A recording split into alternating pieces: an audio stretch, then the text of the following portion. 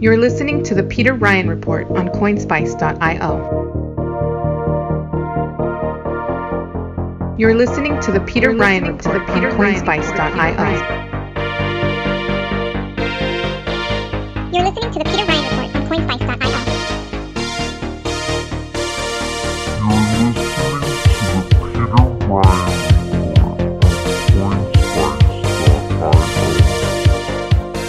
We're back. This is the Peter Ryan Report, episode 2 on CoinSpice, and we're back with the executive producer of Rizky Presents Blockchain, which is on Amazon Prime right now. A really cool 6-part documentary. He's a pundit, a bit of an armchair philosopher, and someone that we in the CoinSpice world really look to kind of set our head straights here. And today, or this particular episode rather, we're going to talk about crypto worldviews and how that shakes out within the space. And maybe as a listener, you've noticed this or you haven't. There are people that claim certain mantles, and Peter's a real keen observer, so he'll give us some insight there. Let's again, thanks again, man, for coming on. Yeah, great to be here. Thank you for having me on. And armchair philosopher is a great title. There it is. You've been a little under the weather. Are you feeling better now? Yes, I am feeling better, but at least now I have an excuse for any bad take that I have. Boom. So if he says anything out of character, he can blame it on some ill health here. All right. So crypto worldviews. Break it down for us. I believe David Gerard, blockchain crypto critic of some note, from the UK, circa Australia. We're all right-wing nut jobs. Other people see it as crypto anarchists, a la Timothy May. How do you kind of see crypto? How do you see the crypto worldviews breaking down? Give us some of the camps. Yeah, so I don't necessarily disagree with some of these, let's say, insults or derogatory comments that a lot of mainstream media figures like Gerard might make, or there's been some other pundits out there that have talked about how right-wing crypto is in a very negative way. And why I say I don't necessarily disagree is because, in general parlance, the common language that we're all sort of talking about, the libertarianism, the anarcho-capitalism that has really built the foundation of what Bitcoin and the wider crypto world is, that is generally right-wing. And so ultimately, the real debate is not, is it right-wing or is it not? It's, do you view the right wing as good or bad? And we can split hairs about, neocons and social conservatives and libertarians and how it all breaks down.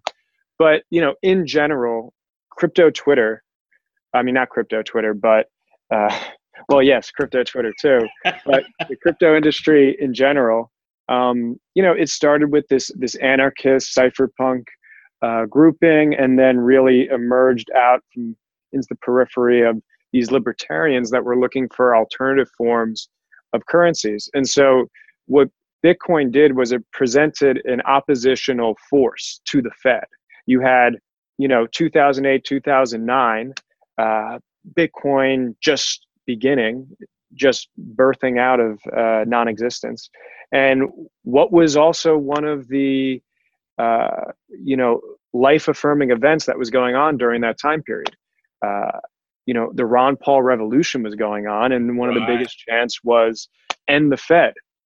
And sadly, Ron Paul is not the president, and there's still a Federal Reserve, but all those disaffected, Ron Paulers, I'm sure, and I've talked to a number of people that have a very visceral experience of going from that disappointment of not being able to elect Ron Paul into seeing Bitcoin as the real alternative, and almost an agorist alternative, in that we are no longer negotiating with the state. We are fully circumventing it by adopting this technology that nullifies it. And so that's when you started to see the libertarians really come around and say, this is the currency of our movement. This is what we need to get on board with. This is the best path we have at actually getting the Fed out of the business of catering our monetary policy and all the ill effects of that goes downstream and creates all the policies that we don't like, from the endless wars in the Middle East that are funded by this, from the economic boom and bust cycles that happen through the artificial credit creation that cycles down into the political cronies that get it first and then are able to actually extract value out from the whole populace until the money fully distributes through the economy and ultimately inflates everyone else's value away. So this was what libertarians bit their teeth into and why they got onto the Bitcoin bandwagon so hard. And so this is certainly why I became infatuated with Bitcoin back in the day. And as we move forward, we actually start to see this change. Once Bitcoin grows up a little bit, once it starts to get a higher price and starts going through puberty and people start noticing it, then we start to see people that are coming in that are not necessarily of that mindset. And so you could really look at potentially, let's say 2015 to 2017 as this introduction of a new wave of crypto people. These are necessarily not people that came from libertarianism and saw Bitcoin as the tool to enable the goals they wanted with that. But these are perhaps people that saw a profit motive, saw a cool new app, saw an interesting community to join, whatever their rationale was. But they weren't infatuated with the same things as sort of the founding stock. And so when they came in, perhaps they became libertarians after, but that's also a distinction. Did you become a libertarian after getting into Bitcoin, or did you get into Bitcoin because you were a libertarian? And so that's a great way to focus it. And don't lose your train of thought there. Is Vitalik Buterin then a real nice example of something that closely threads what you're talking about? So he comes out of the proto-libertarian Peter Thiel camp, kind of gets the genius imprimatur there, attempts something like interaction with Core, bounces in disgust, starts Ethereum, and then he's still a relatively young guy. He's embracing radical markets and radical change, and he'll just as soon throw up a David Friedman, anarcho-capitalist machinery of freedom quote, as he will say something a little bit more progressive oriented, left-leaning. And so if you want to find kind of and I'm painting with broad strokes here, but I want you to correct me or tell me where I'm right. You'll find a lot of the left-leaning folk moving the progressive, sort of the lovable old socialists, moving towards Ethereum, and kind of like a Rorschach test, putting on to Ethereum all their hopes and dreams, whether it's democratizing things or all these sorts of things. Am I right there, or where did I go wrong? Yeah, I think you're definitely right, and I don't want to pigeonhole Vitalik because I think he has a unique viewpoint, and right. I think he's genuinely trying to experiment and find the best solution as he sees fit by looking into alternative ideologies, especially some of the innovative stuff that you mentioned with radical markets. But if I'm allowed to pigeonhole him just a little bit, it seems that, you mentioned Peter Thiel and his genesis out of that. It seems that Vitalik embodies that Silicon Valley almost libertarian, but libertarian from the standpoint of utilitarianism, of finding what works in terms of enabling the progressive ends through market means. This sort of thing, you can, when I think about this, I think about the sort of the Sam Harris individualism, that Peter Thiel technocracy, that about how all these things come together. And so that's how I view Vitalik. And like I said, he's definitely more open to some of these more progressive ideas. And I think then that is a good way to use him as an avatar for the Ethereum community in general, because when you look at them, and being that, Ethereum started after Bitcoin,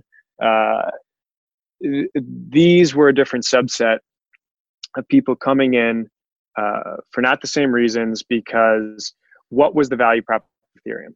We are going to create a computer that everyone's going to use, and you're going to build all these decentralized applications on it, and you're going to use Ether as a fuel to make all this happen. And so we started getting away from store value, median of exchange, unit of account, inflation, supply caps, all this type of stuff. Suddenly we're in this new world of application development and unlimited computing power going forward, and connecting the world through decentralized services.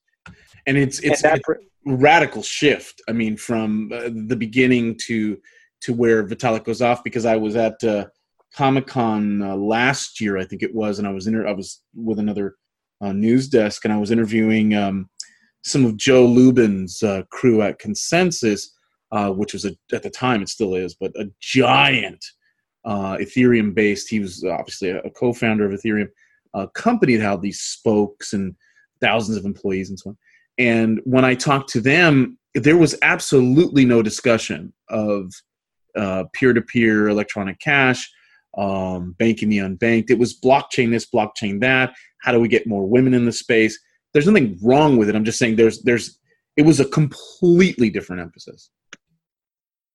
Exactly, and that's the key word there. It's what does your community emphasize, and how do those worldviews shape the direction of the software that you're building and the companies you're forming. And so you can even take Joe Lubin's Consensus as, they have a lot of market share in the space in terms of the clout as a thought leader organization, and just as a, number of developers, number of projects they're involved in. And where's their headquarters? Brooklyn, New York. Yeah, Brooklyn, right? Yeah. With all the hipsters and the beards and all that stuff. Exactly. So it's almost, we don't have to talk any further than that to kind of embody who the archetype of ETH developer is. And I'm not trying to throw any pejoratives out, but just saying that is the type of person and the type of worldview that goes along with that. And whereas, you look at the archetype of, let's say, a Bitcoin Cash developer, right, or person in the space, and they're most likely someone living in New Hampshire in the Free State Project, working on how you best send cash anonymously. Bro, weed cures cancer, bro. Exactly, they're all curing cancer. That's the point we want to emphasize. But I mean, I was making fun of the Ethereum folk. I gotta tease our guys too. But you're exactly right. And I think for noobs, they have no idea how stark and different these two camps are. They overlap for sure, but there's a completely different emphasis. Exactly, and even just throwing some data out there. So in general, and I looked at this when I was a researcher with CoinDesk this past year. The industry in general breaks down in terms of a 52% right wing and 45% left wing and 3% other. So you can see that we're still like majority right wing, and you could imagine that in the past that was a larger share.